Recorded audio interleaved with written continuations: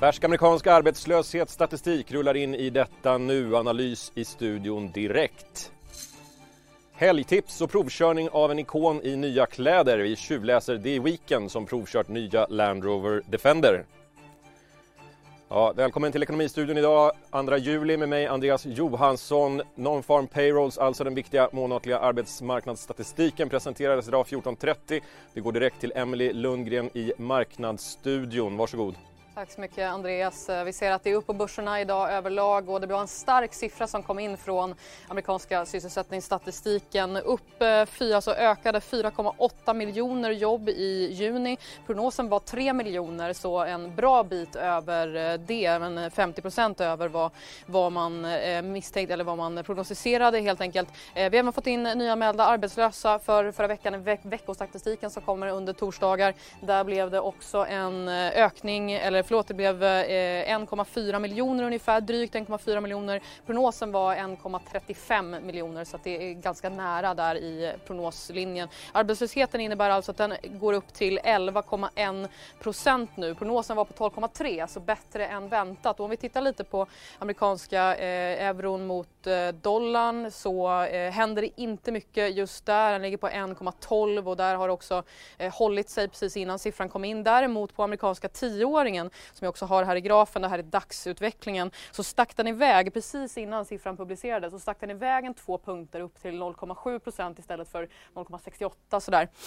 Upp ordentligt, sen har det fallit tillbaka lite och fluktuerar nu kring 0,69 eller så att det blev en ganska tydlig reaktion i alla fall i den amerikanska 10-åriga räntan, men desto mildare i dollarn och euron mot dollarn, som där dollarn försvagas något lite grann mot euron.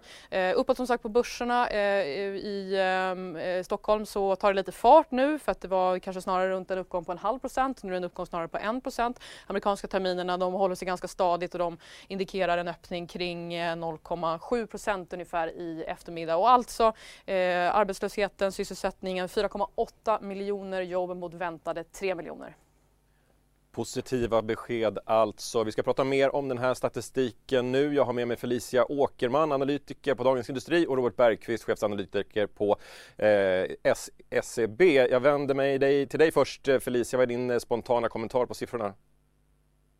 Det kan ju först vara värt att notera att man har haft lite mätproblem som ligger kvar och som fortfarande påverkar arbetslösheten. Så att den är ungefär en procentenhet högre än vad som framgår av utskicket om man justerar för personer som klassificeras fel. När det gäller själva siffrorna då, starkare än väntat, vilket såklart är väldigt positivt.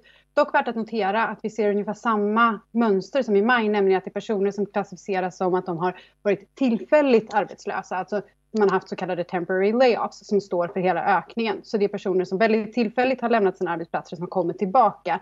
Inte personer som är mer långsiktigt eller permanent bortkopplade från sina arbetsplatser. Och det är viktigt att komma ihåg i termer av var i återhämtningen i arbetsmarknaden vi befinner oss. Robert, Felicia nämnde de här problematiken i mätningarna. Hur säkra ska vi vara på de här siffrorna?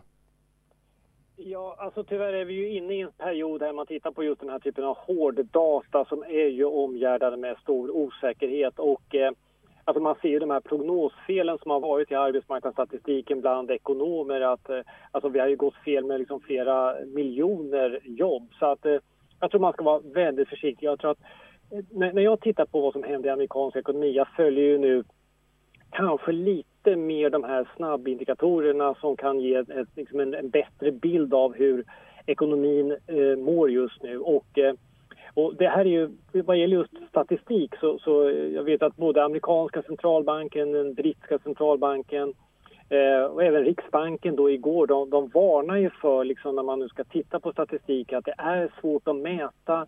Det har ändrat mönster på hur vi agerar, och vi är inne i en väldigt turbulent period, så att man måste lyfta blicken. Men samtidigt så måste jag ju säga då att när det kommer in den här typen av siffror, man får liksom positiva chocker. Man ska ju vara glad åt att vi går åt det här hållet också, så att det inte är att vi fortsätter gå ut för. Felicia, är det ett V vi ser i återhämtningen i den amerikanska ekonomin nu? Det är en väldigt bra fråga som jag tror är lite för tidigt att svara på. Av den enkla anledningen att vi också har sett sjukdomstalen gå upp igen i vissa delar av landet. Hur det utvecklar sig kommer vara ganska avgörande. När det gäller arbetsmarknaden specifikt så det är en trögrörlig del av ekonomin. I en normal recession så rör den sig efter att allt annat har rört sig. Det som har varit speciellt den här gången är att den har fallit tillsammans med allt annat. Men jag ser egentligen inte så mycket skäl att tro att den inte kommer vara trögare än ekonomin i övrigt när det gäller återhämtningen. Särskilt i och med att tills vi har någon sorts vaccin på plats som faktiskt sätter punkt för pandemin på riktigt, vilket är fortfarande lite av ett frågetecken om det ens är möjligt, så kommer det ligga ett lock på vilken typ av risk som arbetsgivare är villiga att ta och hur benägen man är att återanställa. Så att även om vi ser en snabb uppgång i vissa andra delar av ekonomin så tror jag att det finns anledning att tro att arbetslösheten kommer att vara förhöjd under en längre tid. Precis, antalet coronafall ökar i USA. Vi ser också en andra våg av nedstängning. Både i Kalifornien och Texas har börjat stänga ner igen. Robert, hur påverkar det här framåt? Ja, men det är väl därför vi ser också en ganska måttlig reaktion i marknaden. Nu är börsen redan inne i en fortsatt liksom positiv trend, men när vi tittar på reaktioner i dollar, tittar reaktioner på räntan, så är det ganska små effekter. Och det här är ju just på grund av att vi de senaste veckorna börjar se att kurvorna faktiskt går åt fel håll vad gäller virusspridningen då. Men den här alltså man ska inte glömma, vi har ju liksom kommit in i en återhämtningsfas. Och den återhämtning vi har just nu, den är ungefär då 3 månader gammal. Den stora frågan, det är ju förstås liksom med vilken kraft har vi återhämtningen, hur snabbt kommer inte minst efterfrågan att komma tillbaka. Och här är det är ju väldigt viktigt att fundera på vad händer med hushållen, kommer de att våga konsumera? Och där ser vi ju också faktiskt en del positiva signaler att hushållen kommer ut lite snabbare. Jag tittar på det här med sparkvoterna som går ner, vilket är ju då bra för man har ju fått en period här nu när man har liksom fått ett ökat sparande, försiktigt sparande. Nu går de ner, det tyder på att man är villig att konsumera. Jag ser aktiviteten på den amerikanska bostadsmarknaden och att den också där börjar liksom komma till liv då. Och sen ser jag ju då generellt sett också centralbankerna runt om i världen och även inklusive den amerikanska centralbanken att man konstaterar att vi har. Nu börjar det faktiskt gå åt rätt håll och de flesta centralbanker säger också att det går lite snabbare än vad man har faktiskt räknat med tidigare. Så att vi kan väl hålla tummarna för att en del av de här mer dystra prognoserna om att det här kommer ta tid, att det kanske finns en kraft där ute. Men jag ska liksom inte sitta och vara för optimistisk, för det är stora utmaningar. Man ska inte glömma dramatiken här. Jag kan ju bara konstatera här under våren då i februari, då hade vi alltså den lägsta arbetslösheten i USA på 50 år när den låg på 3,5%. Efter 2 månader hade vi alltså den högsta arbetslösheten på 80 år och då låg vi på 14,7%. På bara 2 månader så förlorar alltså amerikansk ekonomi och arbetsmarknad 22 miljoner jobb. Alltså det är en enorm dramatik i det här. Som man ska ha med sig, och man ska inte ta för lätt på liksom det som har hänt och det som förmodligen kan komma att hända också i amerikansk ekonomi framöver. Alicia, Robert är inne på den här massarbetslösheten och även om det kom positiva besked idag kommer det ta tid att komma tillbaka på de sysselsättningsnivåer som vi var vid innan krisen. Vilka faror ser du framåt för den amerikanska ekonomin? Alltså en intressant grej som kommer nu de närmaste månaderna är att vi kommer börja kunna se skillnaderna mellan USA och Europa mycket tydligare. Man har ju valt lite olika strategier för hur man ska hålla uppe sysselsättningen under den här perioden. I Europa har fokus legat på sådana saker som korttidspermitteringar, helt enkelt hålla kvar människor på sina jobb och så går staten in och stöttar företagen genom att subventionera löner. Medan i USA har man lagt fokus primärt egentligen på de här förhöjda a-kassan eller arbetslöshetsförsäkringen. De amerikanska åtgärderna börjar nu gå mot sitt slut egentligen, om de inte förlängs. Höjningen av arbetslöshetsförsäkringen går ut i slutet av juli. Det här särskilda programmet som stöttar företag för att de ska behålla anställda är nu förlängt till början av augusti. Om man inte får till förlängningar av dem så kommer vi börja kunna se en tydligare skillnad i vilken typ av åtgärder som fick vilken typ av effekt. Och framförallt då vilken typ av effekt det får på hushållen. Som Robert var inne på tidigare så har man ju sett en ändå motståndskraft i hushållens konsumtion och hushållens egentligen humör generellt. Men hur påverkar den här osäkerheten kring arbetsmarknaden när man börjar se att de extraordinära åtgärderna kanske löper ut? Eller att man åtminstone får det här osäkerhetsmomentet i ska de förlängas eller inte? Det är ganska sannolikt att man kommer se mer åtgärder i USA för att de har ett presidentval i år och man vill inte vara den personen som lämnar en massa hushåll i sticket när man vill att de ska rösta på en. Men det är fortfarande så att bara faktumet att det finns frågetecken kring det kan ha en effekt. Så det ska bli väldigt intressant att titta på och det kommer jag hålla på i flera månader antagligen då. Robert, vad är dina tankar här kring de amerikanska stödpaketen? Nej, men alltså det som är viktigt och som är fundamentalt viktigt, inte bara i amerikansk ekonomi utan också då i resten av världen, det är ju att även om vi kan få igång produktionen, för de företag som jag pratar med säger ju att men vi kan bara trycka på knapparna, eller jag ska inte säga bara, för det är stora utmaningar att få igång då verksamheten, men de säger ändå att vi kan starta upp produktionen. Utan den stora frågan är ju, kommer det att finnas en efterfrågan där? Och jag tror ju att även om man nu går och väntar nu på ett vaccin så tror jag att dels, alltså, vi kommer inte få se de här generella nedstängningarna om viruset tar en ny liksom, fart och sprider sig. För att jag ser ju en del forskning nu som talar för att ska man stänga ner så måste man göra smarta nedstängningar och liksom koncentrera sig på det som gör att man får så få dödsfall som möjligt, så bra, liksom begränsad då smittspridning som möjligt. Och så att jag tror att vi kommer inte få se de här generella nedstängningarna, och det ökar möjligheterna för att också att efterfrågan kan komma tillbaka. Och jag måste ju också säga att när jag ser de här rapporterna från Europa, jag ser också från USA, jag ser från Asien, det här med att folk vill ta sig ut och komma tillbaka till det vi hade tidigare. Eller jag ska säga, det är blandade känslor. Jag är ju som ekonom är jag glad för det visar ju då att det finns en kraft, en vilja att komma tillbaka och konsumera på samma sätt som tidigare. Sen finns ju då den här rädslan att vi släpper på för fort, att vi tappar kontrollen då över den här spridningen. Men får vi nu igång efterfrågan, då kan man säga att då minskar ju faktiskt då behovet av den här krispolitiken. Men vi har i våra prognoser lagt in att den amerikanska kongressen här under de närmaste veckorna kommer att enas om ett stödpaket på ungefär 1000 miljarder dollar ytterligare då, förutom det vi redan har sett. Plus att den amerikanska centralbanken, men så sent som igår när vi hade det här mötesprotokollet, de säger att vi kommer att fortsätta köpa då värdepapper för 120 miljarder dollar varje månad. Och det här kommer ju ligga kvar, så att jag tycker förutsättningarna för alltså både att det finns en optimism, en gryende optimism om att efterfrågan kommer tillbaka, men också att det finns en krispolitik som kommer stötta. Det gör att utsikterna ändå ser bättre ut.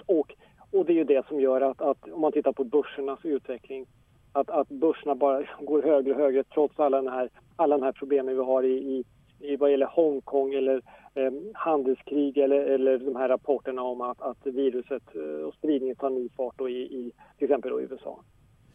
Intressant. Vi följer utvecklingen i Ekonomistudion och lär få tillfälle att återkomma i ämnet. Jag säger tack Robert Bergqvist och Felicia Åkerman för er medverkan i Ekonomistudion. Ja, positiva besked från USA alltså. Vi ska tillbaka till Marknadsstudion för en senaste uppdatering. Emelie Lundgren, över till dig. Det är alltså positivt på börsen, och det blev än mer positivt efter de här siffrorna kom in, att den starka återhämtningen i amerikansk ekonomi fortsätter, eller åtminstone starkare än väntat. Det är än bättre ute i Europa än vad det är på Stockholmsbörsen. Stockholmsbörsen upp ungefär 1%. Vi klarade oss bättre under gårdagen då många index ute i Europa hade det lite kämpigare. Då klarade vi oss bättre. Nu är det lite tvärtom, att vi lägger efter lite grann, så vi är upp 1% medan till exempel Frankfurtbörsen är upp dryga 2%. Så att det är en ganska ordentlig boost där, och den här boosten kom efter siffrorna, så att man tar ju uppenbarligen fasta på den här positiva nyheten. I index i alla fall, i OMXS30, så ser vi att SSAB som är topp, ingen av de här aktierna egentligen har kommit med några specifika nyheter idag. Det har kommit lite rekommendations- och riktkursförändringar, men inte för just de här. SSAB är upp 4%, H&M upp nästan 4%, sen är det Electrolux, Swedbank och Boliden som finns i toppen i alla fall.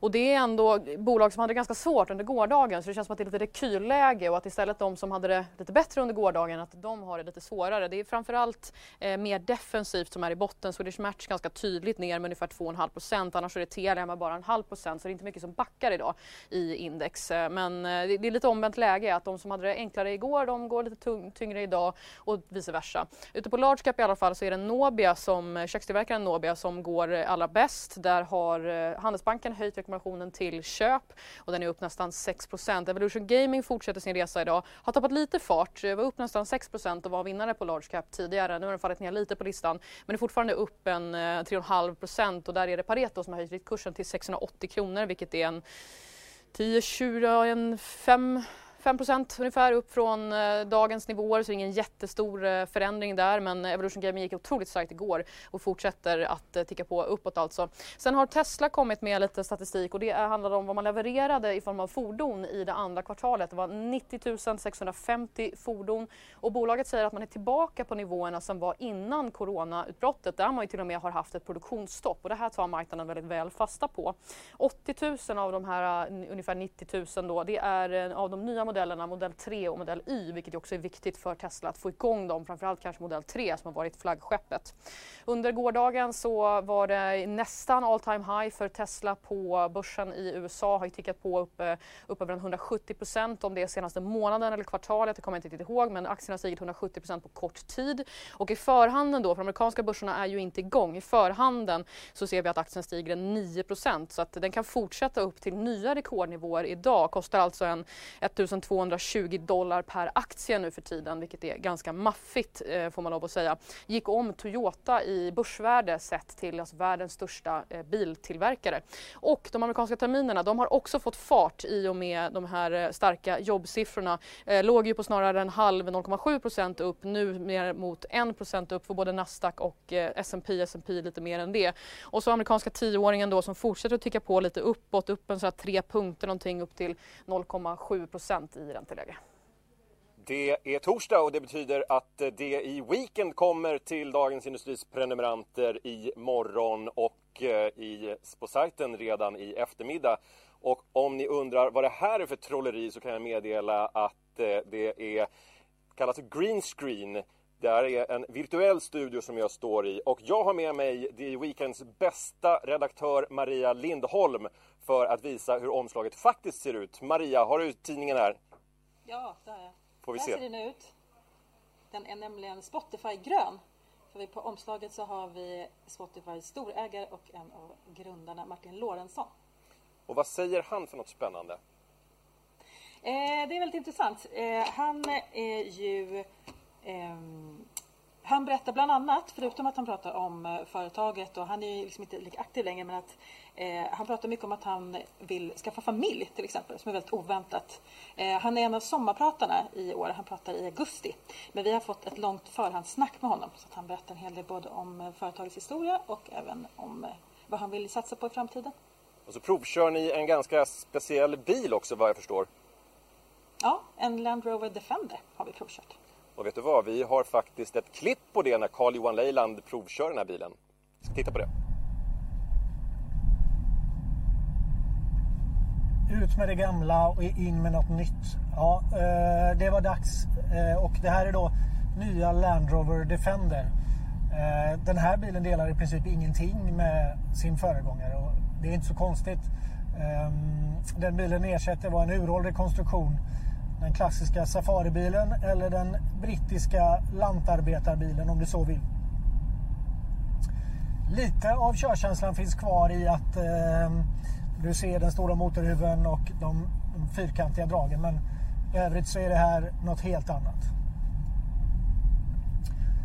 Och med fullt naturligt, därför att det här är då en modern skapelse som känns mer som en lite tuffare Discovery eller en mycket tuffare Range Rover Evoque kanske. Den här gången är det så att du kan faktiskt åka långt i en Defender utan att bli alldeles sjösjuk, och du kan till och med höra dina egna tankar när du kör i svensk motorvägsfart. Det var inte fallet i den tidigare bilen när du satt på en kyrkbänk och studsade fram. Det man har gjort då är imponerande på det viset att terrängegenskaperna är bättre den här gången än vad de har varit tidigare. Fyrhjulsdriften är mycket mer modern och kraftöverföringen sker mycket, mycket snabbare mellan de olika hjulen. Och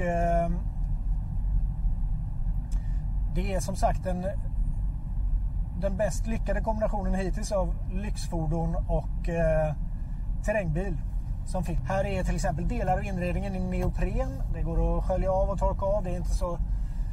Det gör inte så mycket om det kommer lite vatten på de här grejerna. Och naturligtvis är den bilen jag sitter i utrustad med snorkel här då.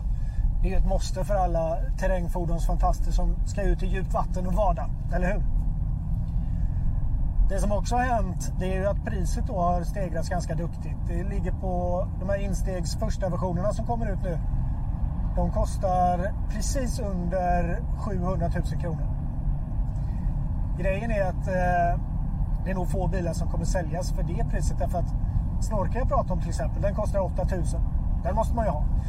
Och sen finns det en del andra sköna detaljer som man också måste ha. Så att den här bilen då med 240 hästars diesel, den går ju på nästan 930 000. Men vad är det? Livsstilsbil som det är, så är de bilar som har kommit till Sverige, 100-tal ungefär, i princip redan tingade. Och nu gäller det väl då för fabriken i Österrike av alla ställen, när det gäller en sån här urbrittisk bil, att börja trampa igång för fulla muggar. Därför att nu har det varit coronanedstängt och produktionen har blivit haltande såklart. Så att nu gäller det för Land Rover att visa att man kan börja producera i den takt som kunderna kräver. Det vore också bra för bolaget som har brottats en hel del med lönsamhetsproblem, inte minst då i spåren av corona. Mer om nya Land Rover Defender, det kommer du självklart få läsa om i Dagens Industri.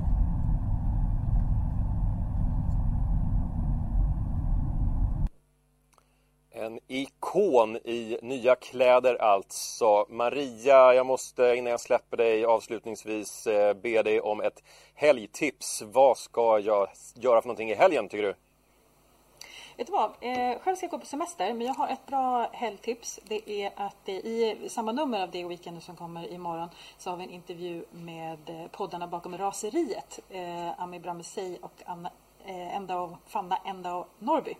Och jag skulle säga att det är en bra rekommendation att lyssna de senaste avsnitten av deras podd. Raseriet alltså. Tusen tack Maria Lindholm för att du var med oss här idag. Tack.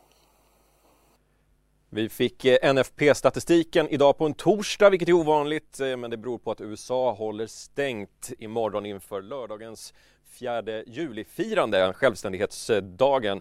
Och coronapandemin har uppenbarligen skapat ett uppdämt behov av att skjuta fyrverkerier. Phantom Fireworks, en amerikansk kedja som säljer raketer och fyrverkerier, rapporterar om en försäljningsökning om 200-400% per dag jämfört med fjolåret. Räknar med ett rejält firande i USA på lördag alltså. Det var allt från Ekonomistudion med mig Andreas Johansson. Härnäst blir det en nyhetsuppdatering klockan 16 och imorgon är vi tillbaka, samma tid, samma kanal. Då blir det säsongsavslutning av Ekonomistudion innan sommaruppehållet. Missa inte det för allt i världen.